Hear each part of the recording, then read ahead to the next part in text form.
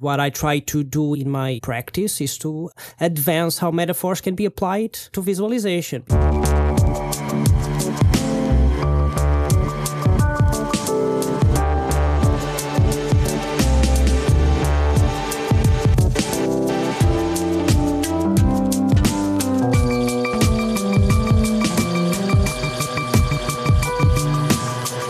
Hi everyone, welcome to a new episode of Data Stories. My name is Moritz Stefana and I'm an independent designer of data visualizations. I work as a self-employed truth and beauty operator out of my office here in the countryside in the north of Germany. And I am Enrico Bertini. I am a professor at New York University where I do research in data visualization. Yeah, and on this podcast we talk about data visualization, data analysis, and generally the role data plays in our lives. And usually we do that together with a guest or two that we invite on the show. Exactly. But before we start, just a quick note. Our podcast is listener supported, so there's no ads. So if you enjoy the show, please consider supporting us with recurring payments, which you can make either on Patreon, going to patreon.com/datastories, or you can also send us a one-time donations on paypal.me/datastories. That's right. And we're always super happy when a little donation comes in or a new Patreon has been found. We're also happy about your messages. And there's many ways you can get in touch with us per email, by Twitter. You can find all this on the website. What's new is we also have an Instagram account now. Yeah. And it's at Data Stories in one word _podcast. Data Stories _podcast. And yeah, there you can see when we publish a new episode. You might also be able to see a bit of behind the scenes from upcoming recordings. So it might be worth checking out. Data Stories _podcast. Anyways, enough about us. Let's get started with the main topic. And we have two special guests today who join us. And we have on the one hand, Pedro Cruz. Hi, Pedro. Hello. And we have John Webe. Hi, John. Hello. Hi. Hi. Welcome. Pedro, can you tell us a bit about yourself? Of course. First of all, thank you for bringing us here. So I'm a data visualization designer who explores new metaphoric ways that are very figurative in order to visualize information. I'm an assistant professor here at Northeastern University, mostly in the MFA in Information Design and Visualization, and I have a PhD in Information Science and Technology from the University of Coimbra, so my background is computer science. John, how about you? Yeah, so I'm a assistant professor of journalism and media innovation at Northeastern University. And I have a sort of long-running interest in data journalism and data visualization. And in the 4 or 5 years I've been a full-time academic, that's just sort of grown, and it's grown in some proportion because of just meeting Pedro and getting involved in some crazy fun projects. So that's great. And one of these crazy fun projects is also the main reason we have you on the show today. It's actually one of our favorite data visualization projects from the last year. And I think many people joined that sentiment. And it's called Simulated Dendrochronology of US Immigration. So that's a very sciencey name. First of all, what is dendrochronology? Yes, we indeed wanted to bring a little bit of science into that project. So that dendrochronology is the science or techniques of dating events, environmental change, and archaeological artifacts by using the characteristic patterns of annual growth rings in timber and tree trunks. So basically, a tree has its own way of organizing information, and it grows in its own way. And you can basically look into the structure of the tree itself, and you have several ways in how you can do this to understand the environmental conditions that affected the tree itself. So that's what they do. Usually those rings are annual, so you can count how old the tree was. You can figure out if you have a very thick ring that the conditions were better during that year, for example.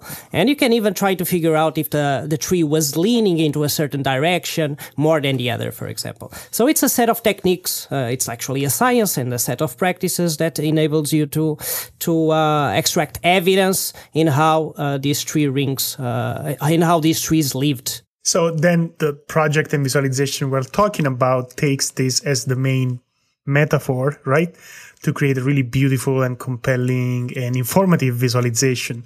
So can you briefly describe, I know that it's a little hard to describe it in words, and let's see if we can make it. So how does the visualization work? We try to bring all this knowledge from dendrochronology to the visualization itself. We used about 2 billion entries this is actually census data from the University of Minnesota. And because we wanted to have the registries of the people themselves that declared that they came from a certain country. So we wanted to work with the raw data. And what we wanted to have was a system that indeed placed or positioned cells that represent that people and that simulates it in a way that is similar to how trees grow. In order to have this metaphor of the tree ring here working for this data. So how it works is that each tree ring is separated by 10 years. It's 10 years apart because those are the census data. Ideally, we would have 1 year because that's how trees works, but the census data put some constraints on us regarding that. And then you can read the thickness of the ring. And by the thickness of the ring, you can infer, for example, how many people were brought into the country in that time period. That's one of the main things. The other is that you can also count the tree rings and make associations in terms of comparisons temporary-wise, for example. The cells, they grow at the center, so the older ones are at the center, and the most recent ones, the most recent waves of immigration in this case, are more in the periphery of the tree ring. And this is inspired in the model in how tree rings grow. It also grows more to certain locations depending on immigration comes from. So, but that's another property that I would like to elaborate on as we go, as we talk more. Yeah, but as it totally provides a really beautiful metaphor for how a nation grows, similar to a tree, right? By all the people joining the country at different points in time, and also how they all leave their traces, right? And I think that makes a very beautiful overall framing for the whole topic, and at the same time a very readable and, let's say, intuitive graphic. I know the word intuitive is always a bit difficult, but I think in this case it really applies, because you take something that people know from nature and you reuse it in a new context. So how did you come up with this idea? How did it start? I think it was sitting around in my office. Pedro and I had completed a project completely unrelated on financial disclosure and transparency in the United States. It's something that it was a research interest that Pedro had pursued in relating to Lisbon and his native Portugal. And so we had done some interesting metaphors with respect to transparency, political transparency, and then we got to sitting around my office one day talking about immigration, and it was very much obviously been the topic du jour in the United States, and we were trying to think through how we could say something different and make a contribution. We started talking about different kinds of metaphors that could be used in this domain. And then, Pedro, do you recall exactly when you fixed on the tree ring possibility? Yeah. So, we decided to tackle these points that John mentioned from the perspective of population flows in and to America. That was the first project that impelled this one. So you thought about particles and things moving. Very good, right? very good. Yeah. So the first thing, yes, flows and particles and swarms and whatever not. But it would be interesting for sure. But that's something that is already done, and I would be developing again something from scratch. That is a lot of work just to implement solutions that are already out there. And what I try to do in my practice is to advance how metaphors can be applied to visualization, because the flows or edge bundling or swarms, they are also metaphors in themselves for flows, right? But I wanted something else that I haven't seen before to use in this theme, and something that I even during a very intense process of brainstorming, there was this hypothesis of having soil layers and tectonic plates.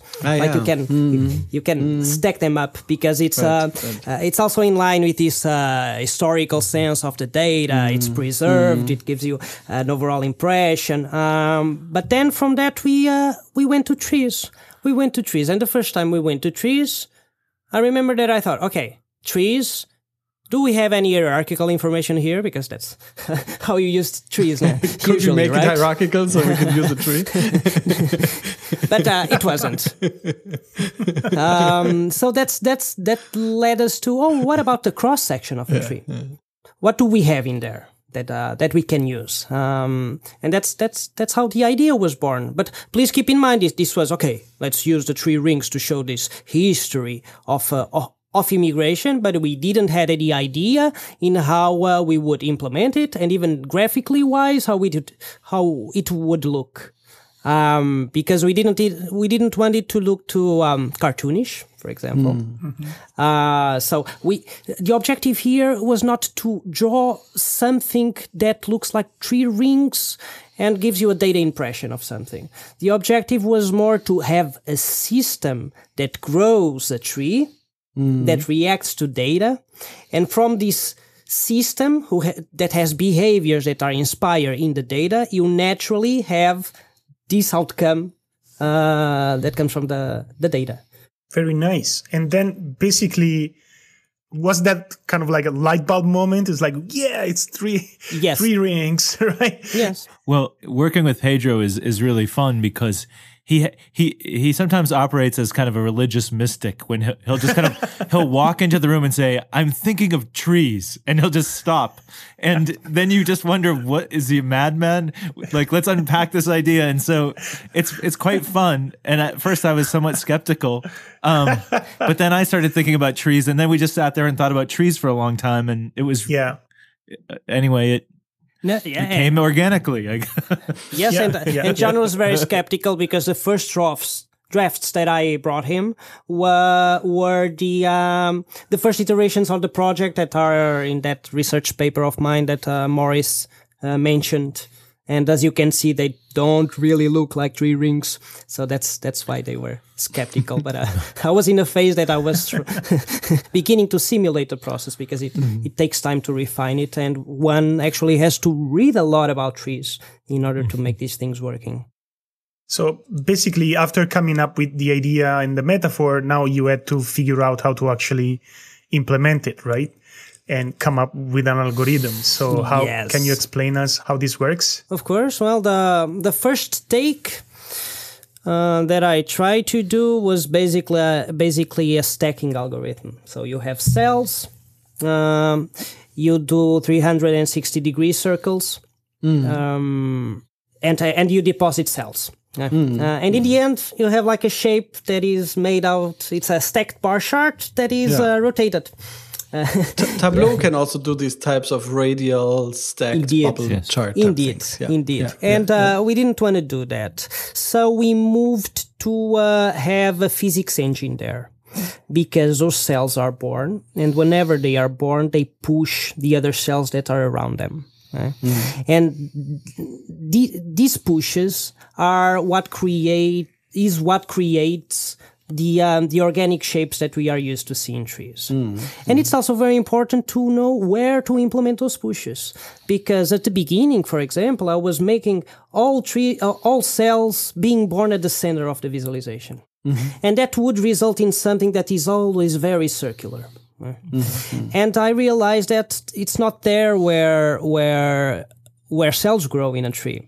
It's in a place called the vascular cambium, which is just below the bark. It grows there. And then you have this interesting property, which is you have the trunk that exerts some pressure also on those newborn cells, right? So and that's also a property that confers the type of shapes that we are used to see in tree rings. And in order to make that happen, indeed, I had to make a cell born in a certain place, always around the rim, but a few cells inside of the ones that were already there, in order to have that pressure. Yeah. Nice. And that's what creates the effect. That it must have taken a while to figure out. Yeah. Yes, we went through a series of experimentations, and even there was a funny one with color. Do you want to tell that one? Well, yeah. So there were a number of dynamics that at a kind of higher level of meaning and representation that we were really kind of worried about. So one was we realized that if we include native borns alongside, then one of the things, because the early census counts are counting basically, white Europeans, is that the core of our representation of America would look all white. And we were very conscious of like what that would look like. And we knew that has a certain reality. Obviously, African Americans were not counted. They were slaves at the time, and indigenous peoples and Native Americans were not counted early on. So we had all of these problems in trying to paint a picture of American diversity in a way that is fair to history. But the other problem was we were going to incorporate colors, and colors were going to encode, the regions and continents of origin of different people. And so what Pedro was alluding to just now is that originally Pedro came to me with a design in which everything was red, white, and blue, and we immediately started working on that problem as it just seemed because we had blue for immigrants coming from Europe, and we had red for immigrants coming from Canada. And in the first years of Massachusetts, for example, those are the only groups of immigrants. So Massachusetts was looking very blue and red. And given the cultural context of these colors here in the US, we didn't want to say that this type of immigration is more American than the other that would be coming after. That's right. So we had to change those colors. That's right. I mean, the audiences are just going to be so, and they were when we put this out on social media, just so aware of all of the different levels of meaning and encoding and the resonance and kind of valence of meaning around all of these different choices. And people are very acutely, sensitive and aware of all of this. So we tried to do our best to be fair and interesting at the same time. Yeah, but then we come back also to this topic of what is the emotional message of a visualization. What are the associations people have just with the image itself, right? And this is something like in data visualization, we often talk about how effective are different chart types, how effective are different visual channels. But I think we don't talk so much about the semiotic aspects and about the semantic aspects, about all the emotional connotations and associations that are triggered by certain visual artifacts, right? And I think this is why this idea of using such a metaphor can be such a powerful one. But you're right; it has to be done also the right way. Otherwise, you can totally have a good intention, but message the wrong thing at the end of the day, right? Yeah. So I think you touched on a bit on why the tree is a good metaphor and how you were careful with the colors and what the overall impression is. Are there any other thoughts around why you felt that the tree or the tree cross section is a good overall a good vehicle for the ideas at hand? First, there are other interesting implementation stories that we can talk about that lead to that type of tree that we have. But nonetheless, whenever you have an object like this, let's call it an object, and whenever you have someone pointing at a specific tree ring and talking to his family that we came here in this period, and this is us. You have an emotional connection there. And you have an emotional connection because it's a tree ring. It's saying that all cells are a part of this tree. And that all cells contributed to the growth of the country. So those are the main messages that at least I try to convey. Also, it's a message of inclusivity or inclusiveness. There are the two trends nowadays. You know how to say the word. But So those were the main messages, and I think the tree ring conveyed that a lot, because it's an organism where we all contributed to its growth, and it's also an organism that shows a long history, that has this historical sense associated with it. And it's very real. It's a little bit morbid even, in the sense that a cross section of a tree is made of dead cells. So only cells in that vascular cambium are alive, and the others are dead. Right? And indeed, the people that we represented as well, most of them are dead as well already, because they contributed, they consolidated, but it's like they left its mark in history. But they still leave a trace, exactly. Part of the overall construction, basically. Yeah. So it's a matter of trying to find, this whole thing of metaphors is about, translating one domain to the other, right? And making these translations in a way that works. And whenever you have a metaphor that enables you to draw a certain rhetoric over the graphic itself, and this by using the language of graphics and not words, because you can have a very sterile visualization and have a rhetorical text after it, right? But you can also have these messages embedded in the visualizations themselves, and that's what I think metaphor has a huge role to play, at least for these visualizations that are for a very large and wide audience, right? Yeah, there was another dimension that I think it's sort of I'll amplify one of your thoughts here, which was that we were thinking about contemporary policy and the building of the wall by President Trump, and we were thinking about immigration quotas and preferences for certain kinds of people over other certain kinds of people. And one of the things we didn't talk a lot about argument. I know it's sort of a platitude in visualization that everything is an argument, but we didn't talk particularly about there being a political argument. But nevertheless, what the metaphor of the tree ring allows for is a statement that, irrespective of the current policy and future policy changes, the past is a fact, and it's irrevocable. It's you cannot efface it. It exists, and that I thought at a kind of deep level was really important as a facet of this project. Yes, yes, and those again are things that are embedded in the graphical language itself, and that's what's fascinating, at least for me. Yeah, and of course, and that's a very, let's say, a way of thinking we know from art, right? Is to think about all the effects, like on the not exactly superficial level, but all these. Everybody will have different associations with that image, but in a way, it triggers the same underlying mechanisms, I think, for all of us, right? And I think the beautiful thing is it's still a straightforward, super readable visualization, that presents really, really a well readable graphic, but also tells you something about a certain stance you have towards the data and a certain position you take as an author. And I think it's an ideal case in many ways is to achieve that. So yeah, I think that's really great.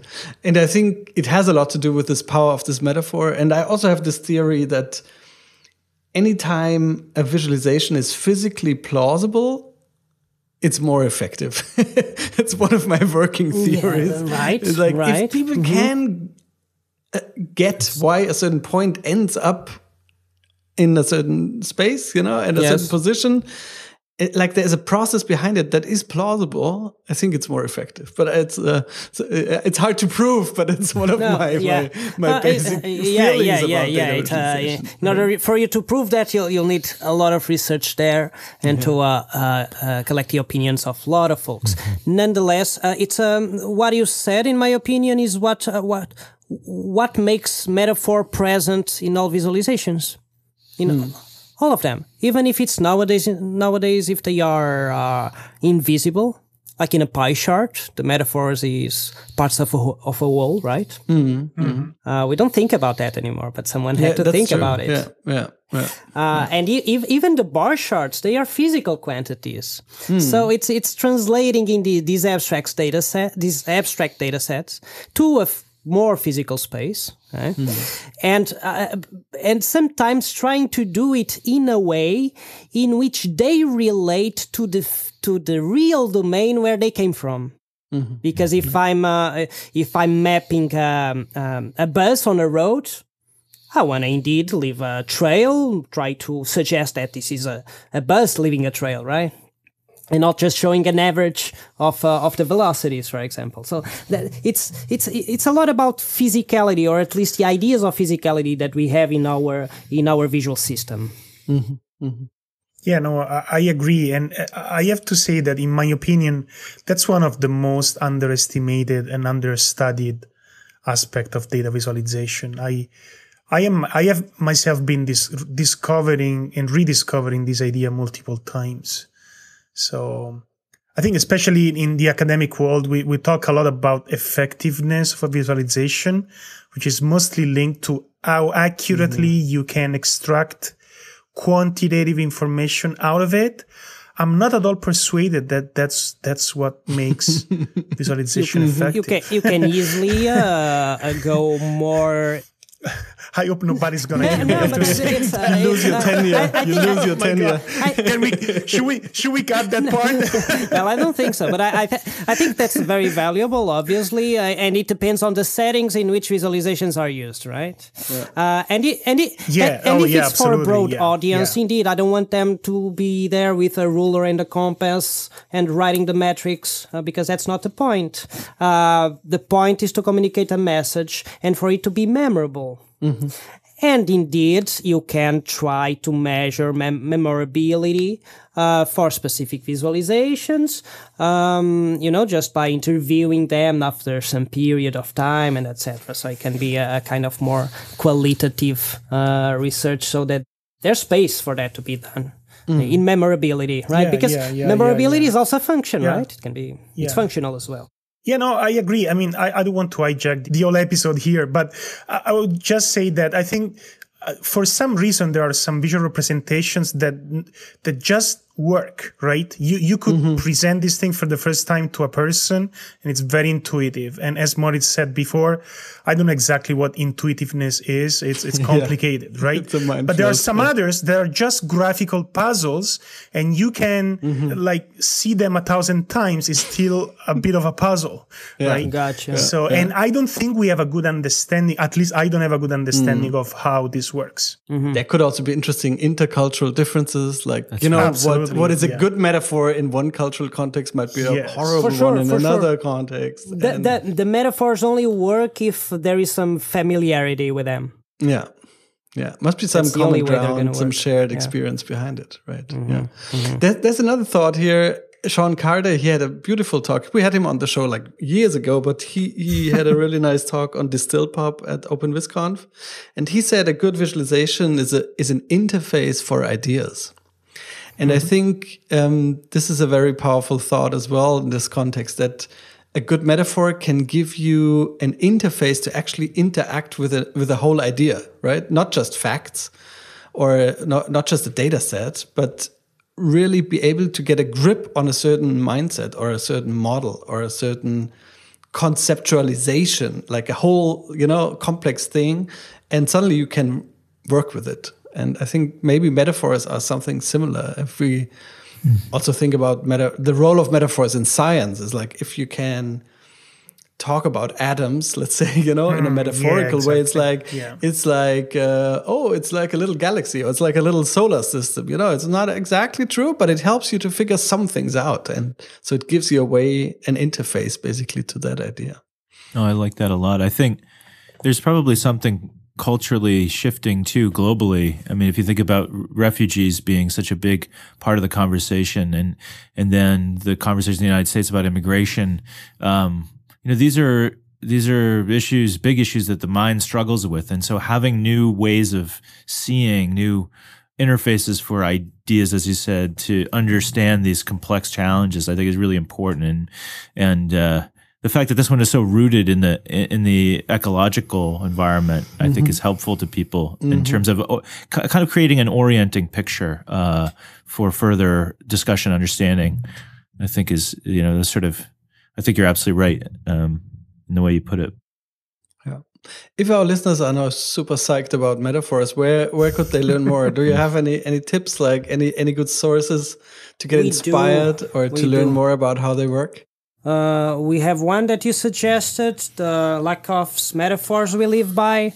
It's a great, beautiful book. It's one of my favorite books, actually. Yes, it's a good introduction to the definitions of metaphors, what sociologists consider a metaphor, for example, and also how our language is shaped by metaphors. Yes, so he is a very language-oriented person, obviously, and that's a great starting point to look it from the language perspective. Right?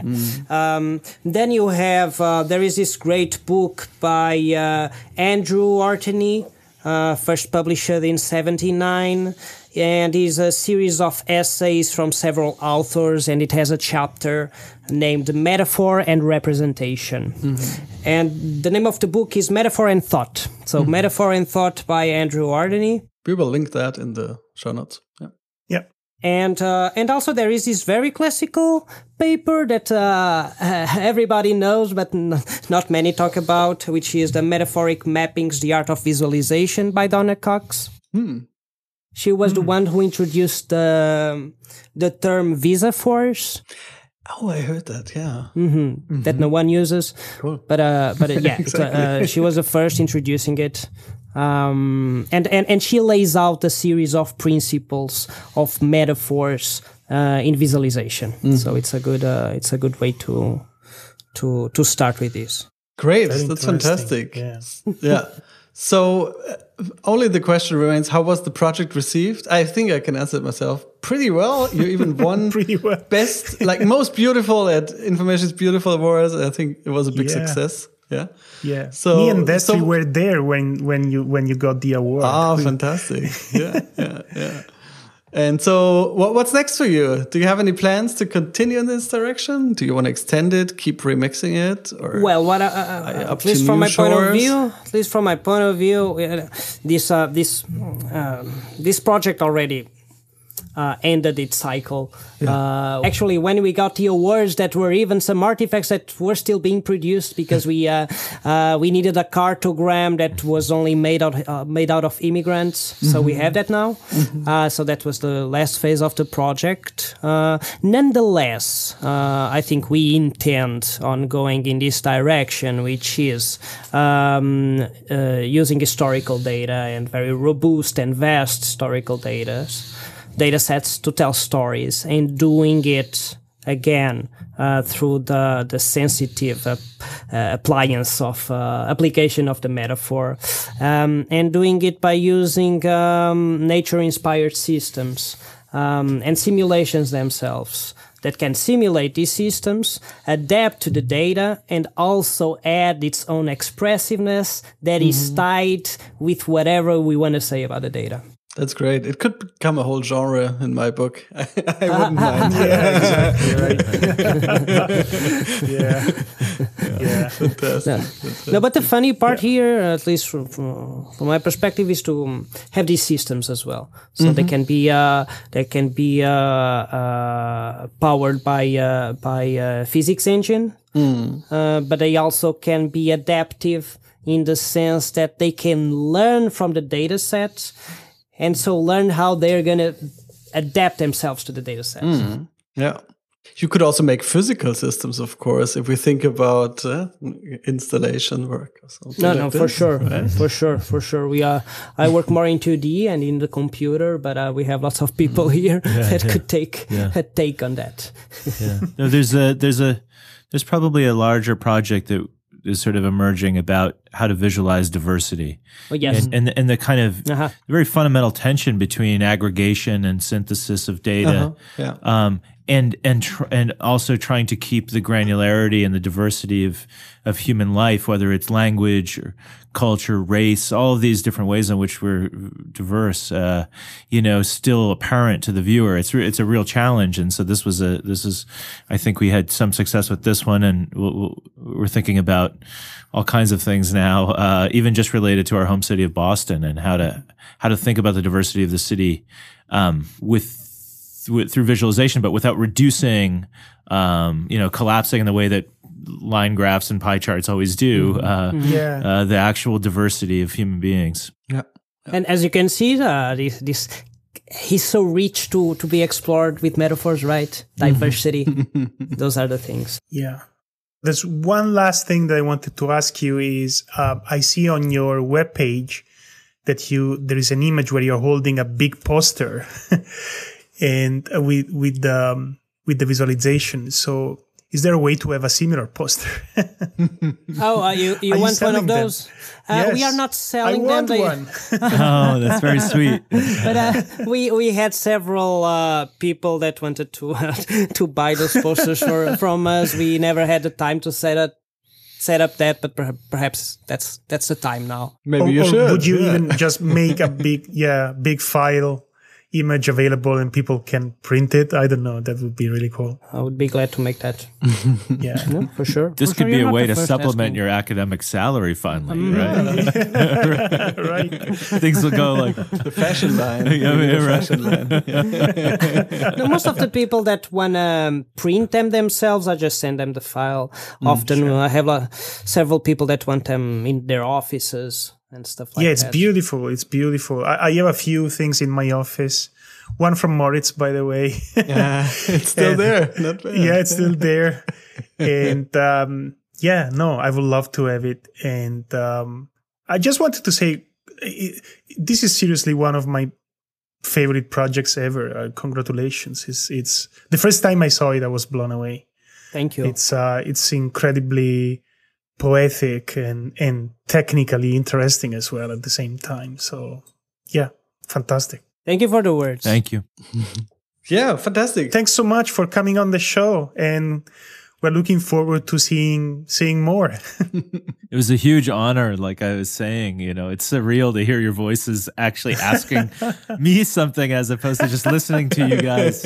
We actually talk back. When Yes, we I know. It's like I'm like in a dream world or something. It's very strange. That's very cool. Okay, now I'm going to wake up. Not at all. Thank you for having us. It was a pleasure. Thank you, Destry, too. Thank you. Thanks Thanks so for much. joining us. Fantastic project. Bye. Bye-bye. Bye-bye.